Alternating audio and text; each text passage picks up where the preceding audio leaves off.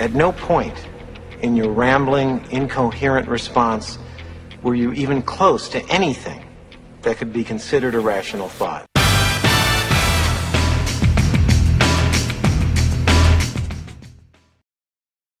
All righty, welcome to the show today, folks. This is Doug Crow, your host from the Author Your Brand Show. And each day we talk to a new author about their book, their background, how the book can help make your life better. So today we've got a guy who's got a book. It's got a great title. It's called Gorillas Can Dance. I've never seen a gorilla dance. Maybe he'll explain the title to us. He explains one very successful strategy that has worked for leading corporations such as Microsoft, Unilever, and even startups. He's a professor of international business and strategy, associate dean, MBA at the China-Europe International Business School in Shanghai, China. And he addresses key issues facing corporations who wish to develop an initiative based on his years of research and interviews with leading practitioners in this field. So today we're going to learn some key things, so stay tuned to this. How to focus on the three pillars of synergy, interface, and exemplar to achieve outstanding results in partnerships. He's going to talk about why the very thing that attracts large corporations and startups, their difference is also how to make it difficult to work together. And we're also talking about the history and lessons learned through Microsoft's BizSpark and BizSpark One programs. Very curious about that. So without further ado, our guest today, welcome to the show, Dr.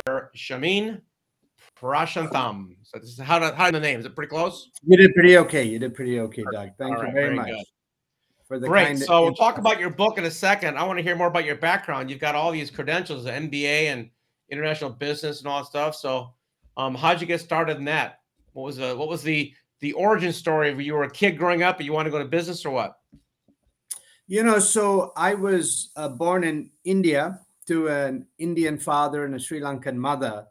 And my earliest years were in the US, actually. Shortly after I was born, my parents went to grad school, but then eventually went back to India to run an NGO. And in fact, the NGO is celebrating its 50th anniversary this year in the space of mental health. But I myself ended up in Scotland over 2 decades ago and went to grad school and did a PhD in Glasgow, Scotland.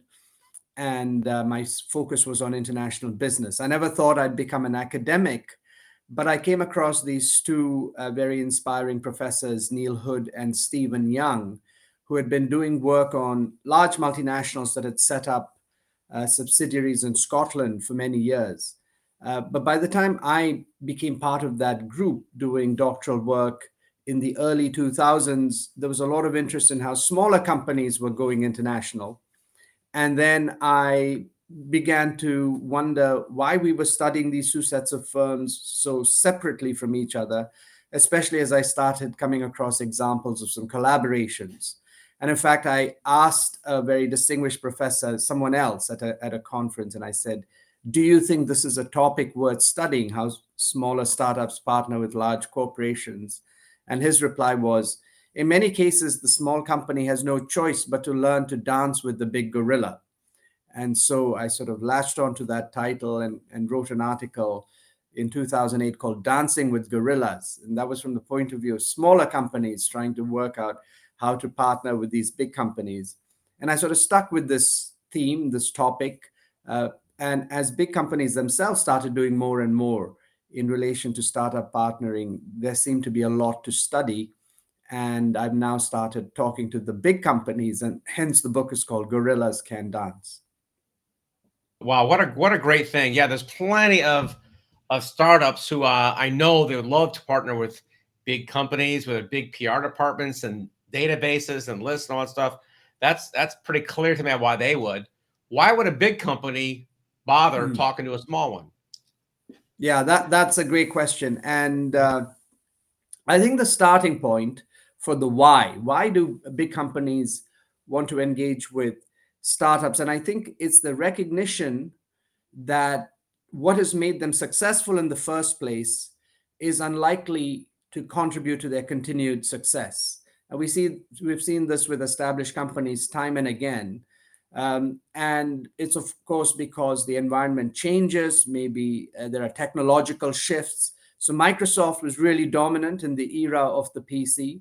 And then the mobile internet came along, and then all of a sudden they're not doing so well. They made their attempt with Windows Phone, but of course it was a distant third behind iOS and Android, and eventually they actually quit that space. But the need to do things different because the world is changing is a fundamental challenge for established companies. And actually, ironically, what has made them successful in the first place makes it difficult to make that shift because of the inertia. So a lot of big companies recognize that they need to be entrepreneurial, and one way to be entrepreneurial is to reach out to startups. And over time, I found it interesting. You can see the benefits for startups partnering with big corporations fairly readily, as you say. You can see that there would be legitimacy, credibility by association. There would be learning outcomes, and also there would be leads in terms of new business opportunities. But it turns out, from the big companies' point of view as well, you can see these three benefits, because many of them are now orchestrating ecosystems of partners to enhance the business opportunities they can work on together, so they too get more leads. But they can also learn new things, because the startup might be working on some cool new technology that the big company is not familiar with yet. And bizarrely, big companies are now also wanting to be seen as partners of choice for young, innovative companies. And so they too gain more legitimacy if they can show that they're a good startup partner. Because now big companies, in a sense, are competing for the hearts and minds of startups. And so it is in the interest of the big company to be seen as a trustworthy and good partner. What you said makes logical sense for sure. I get it. And I haven't done the research you have, so forgive me for my anecdotal thing here. But I've had my clients who are mostly smaller companies who've come from big companies, do their startups, right? And they told me more than 2 or 3 times that they approach a big company with our thing. Oh, we can do that in-house, or we don't need you, or you're threatening my territory is very big. IT people especially, oh my God, you're bringing a cybersecurity expert and their department goes bonkers. They can't stand outside experts a lot of times. So for my clients, the people watching this who are leadership experts, or they have some curriculum, they're doing something. Yes, I know their book could do wonders in a big corporation. But there's this hierarchy and this territory that I've seen time and time again, that they got to protect their turf. How do you approach a big company, and still make them feel like they're not being threatened?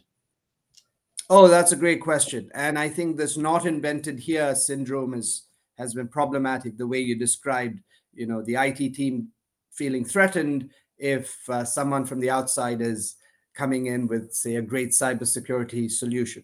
So I think what I would say straight off the bat is there will be still big companies that are very defensive and very difficult to penetrate. But in my research, I found a number of companies that have over time developed more humility than they had in the past. And I think these are the ones to perhaps be talking to first.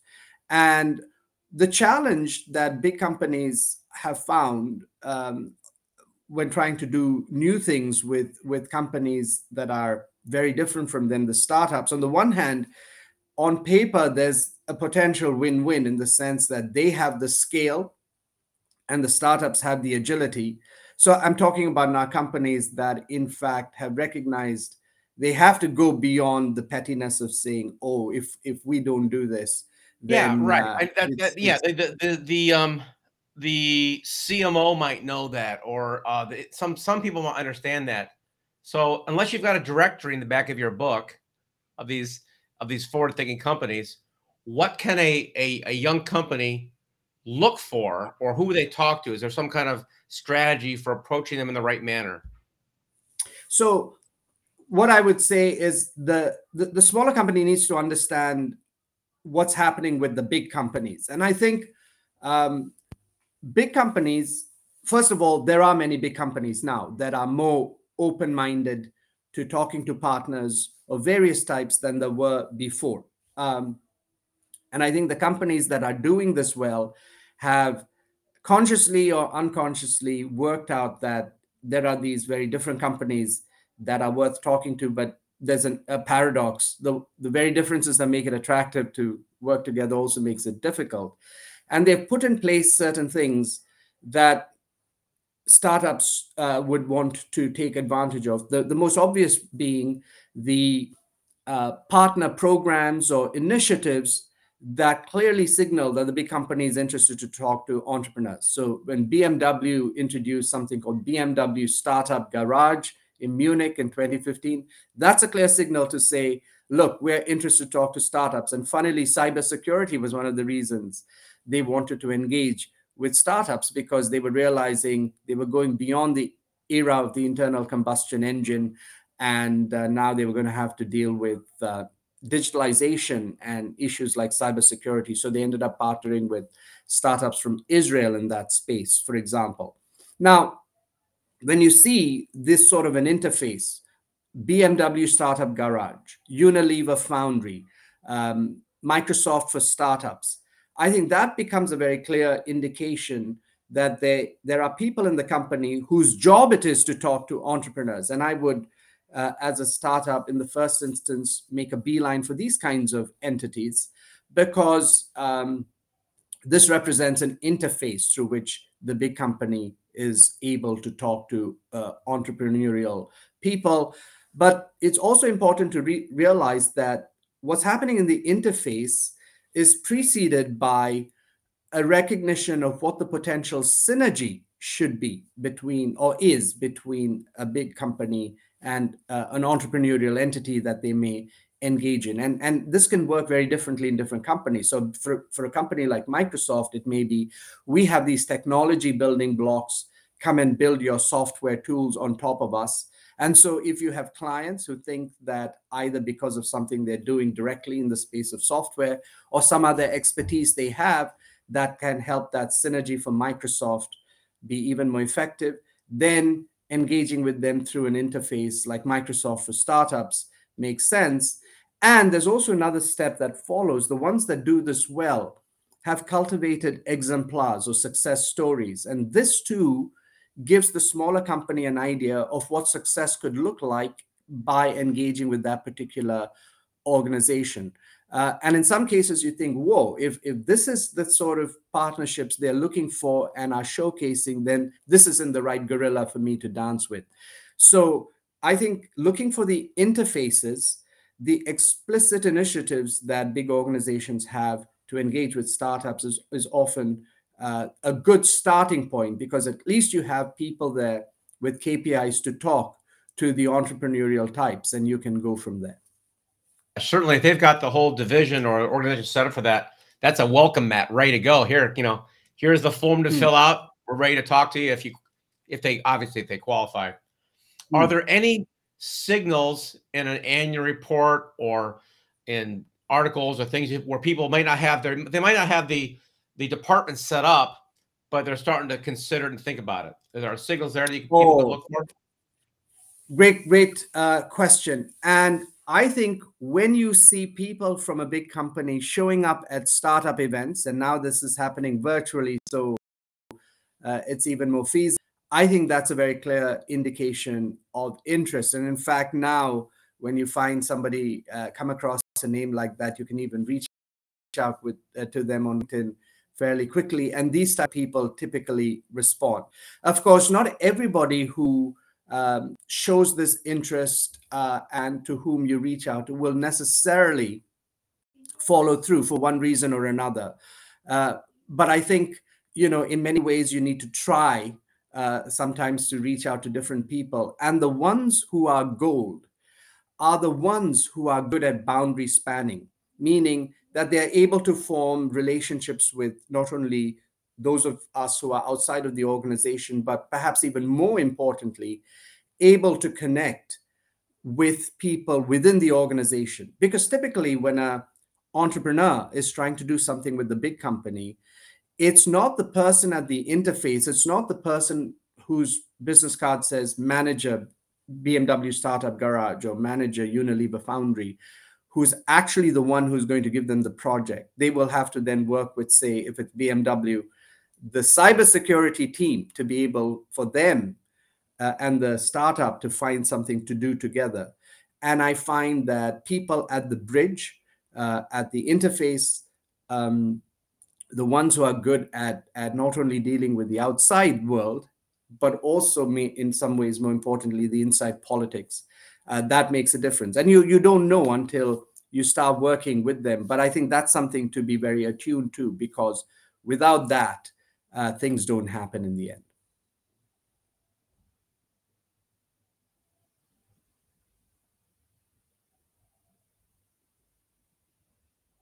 So you still have me. Want to see the book? Pull that thing up there. Gorillas Can Dance. I want to see that thing. There we go. Is there a gorilla? Look, oh, a bunch of gorillas in there. Okay, beautiful. These are a gorilla prints, so it's prints. Okay, prints. Yeah. Oh, the big thumb thing. Okay, Gorillas Can Dance. Great title. So what's the, in terms of doing your research and looking through this thing? Did you also look at like things that didn't work, or people tried things and it was a complete failure? You have any good stories there? Yeah. Great question. And in fact, some of the companies that ended up doing things well, in fact, early on, either found that what they were trying didn't work so effectively, or they even had some failures. And by the way, Microsoft is my lead case. But early on, when they were reaching out to startups in Silicon Valley, it was a little bit awkward. I remember at lunchtime speaking to one of the Silicon Valley entrepreneurs who had attended this event that Microsoft had put on. And he said to me, this morning session, it was a little bit like watching your dad dance, because, the feeling was Microsoft was a Silicon Valley outsider. But this is going back a long time, well over a decade now. And over time, Microsoft they experimented with different models. One of the early ones they did, there was a 12-month partnering program. And then they ended up realizing that A, maybe that was too long. B, they were not able to reach startups in some exciting parts of the world, like in emerging markets. It tended to, in the end, become more focused on Western Europe and North America, which was fine. But then Israel started showing a lot of interest, and Microsoft in Israel came up with a very different format, the accelerator model. And then Microsoft had the good sense to say, okay, well, let's give that a shot. And so they then launched accelerators in Tel Aviv and Beijing and Bangalore. And these have worked out quite well. But then they reached a point where they said, well, you can only do so few, so many accelerators. There's surely other ways to do. So this process of learning, I think, has been happening, figuring out what works and what doesn't. And in one of the earlier formats that Microsoft used, they discovered that one of the startups that they had worked very closely with, given a lot of time and attention, a couple of years later, positioned themselves as anti-Microsoft, a big competitor. And so one of the learnings also was there are risks. From the startup's point of view, too, there are risks, right? They may start working with a company today in an area that's complementary, and then a year or so down the road, the big company may decide to enter that space, and then they go from being complementers to competitors. So yes, things can go wrong. The companies that are really serious about this typically learn from their mistakes and move on. But some actually don't progress very well. And so I think from the point of view of the smaller firm, the entrepreneur on the outside, that phrase dancing with gorillas, I think, is one to bear in mind, because it indicates the potential danger of being trampled in the process. So, you don't want to go into this being only optimistic. I think in a sense, you need to hold contradictory ideas in your head, which is you want to be optimistic, you want to be positive, you want to put your best foot forward. But at the same time, you also want to be cautious and circumspect. Don't necessarily reveal everything. The process of selective revealing of expertise is also important. You need to show enough to get interest, but not so much that the big company doesn't need you. So you want to dance the grill. You don't necessarily want to go to bed with them, right? I get it. Okay. Yeah. So I'm going to guess, and please correct me if I'm wrong, but are most of the startups are doing this tech space, right? They're technology, medical, things like that. Yeah, Correct. okay. Correct. Yeah. And the applications are actually many. It's not like they're working only with the tech giants anymore. But of course, nowadays it seems that a lot of startups do incorporate a strong element of digitalization, and so that's an important piece of the story. And I think the reason why big companies from many types of industries like automotive, banking, pharma, fast moving consumer goods have been talking to startups is the recognition that they need to up their game in terms of digitalization, and so the startups have something to offer going forward. And another driver I'm seeing now is sustainability.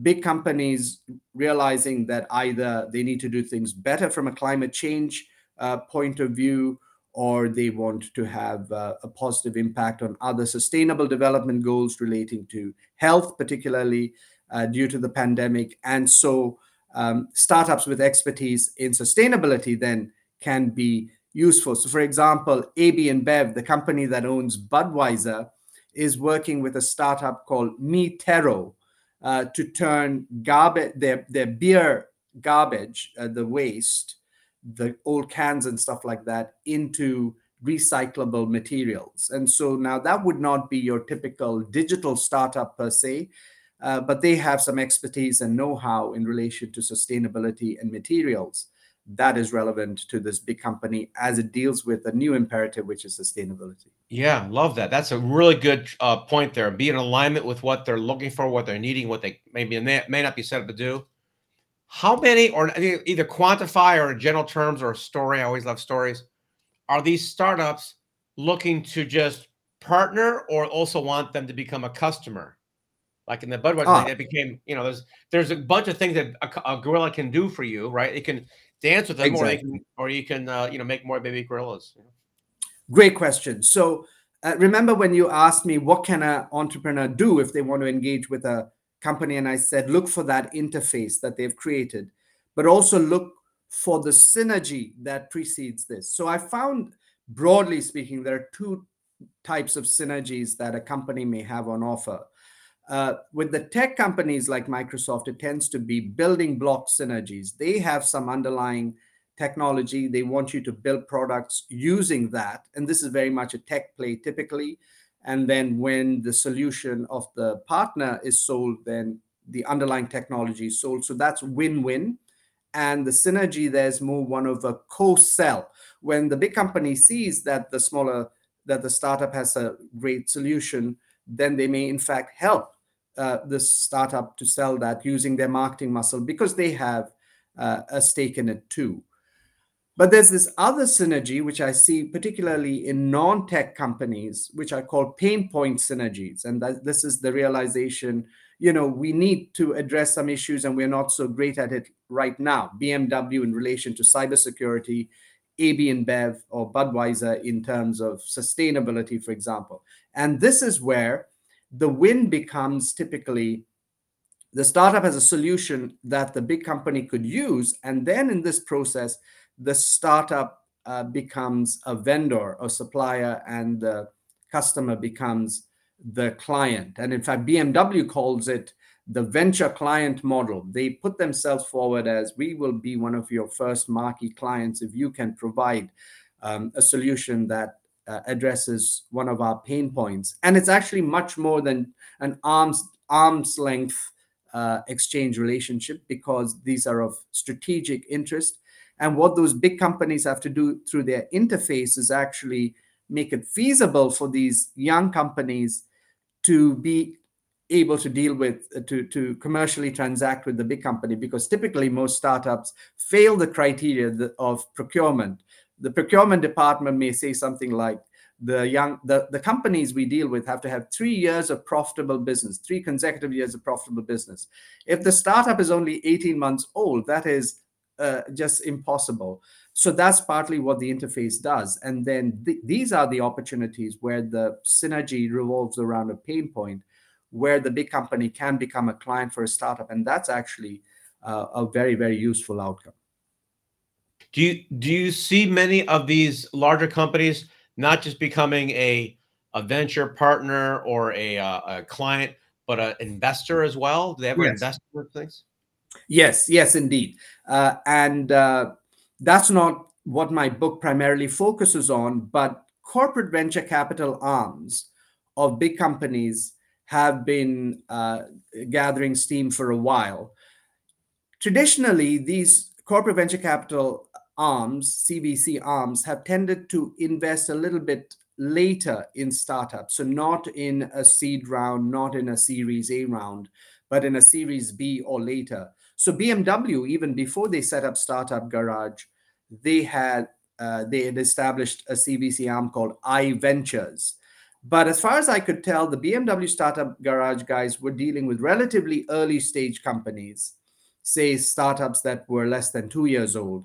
But the iVentures, the investment arm that would invest, say, take a 10% stake in a company, would typically invest in startups that were 3 to 5 years old. And so that's been a big difference. Now, of course, even CVC arms are investing in slightly younger startups, and some of these non-equity partnering programs like BMW Startup Garage are talking to more mature startups. So we're now beginning to see a blurring of lines. And it is conceivable that a startup that's worked with a partner program could get on the radar of the big company and be a candidate for investment. Yeah, that makes total sense. Very good. This is very fascinating material for all you people out there who are looking to take your business, your startup, your small company to the big leagues. You can try to grow your way there over the next decade or two, or maybe you could pick up a partnership or a new friend in the world of the Fortune 1000. Fascinating topic, Shameen. I really appreciate it. Where can we get your book? Amazon, I'm guessing. Yes, I think it's widely available on Amazon. And I have a website, which is www.gorillascandance.com, with links to other Great. e-commerce sites. We'll go there. Thank you so much for your time today. I appreciate you. I can't wait to get this book. I'm definitely going to order this one. I love it. Thank you so much. It was great Okay, you bet. chatting with you. Pleasure. Thank That concludes the show today. Get that book. Go to gorillascandance.com. Get this thing. Dive into it. Expand your thinking. Great concept. Thank you so much. That concludes the show today. Don't forget to tune in and click below and subscribe for some free goodies to our show. Until next time, this is Doug Crow.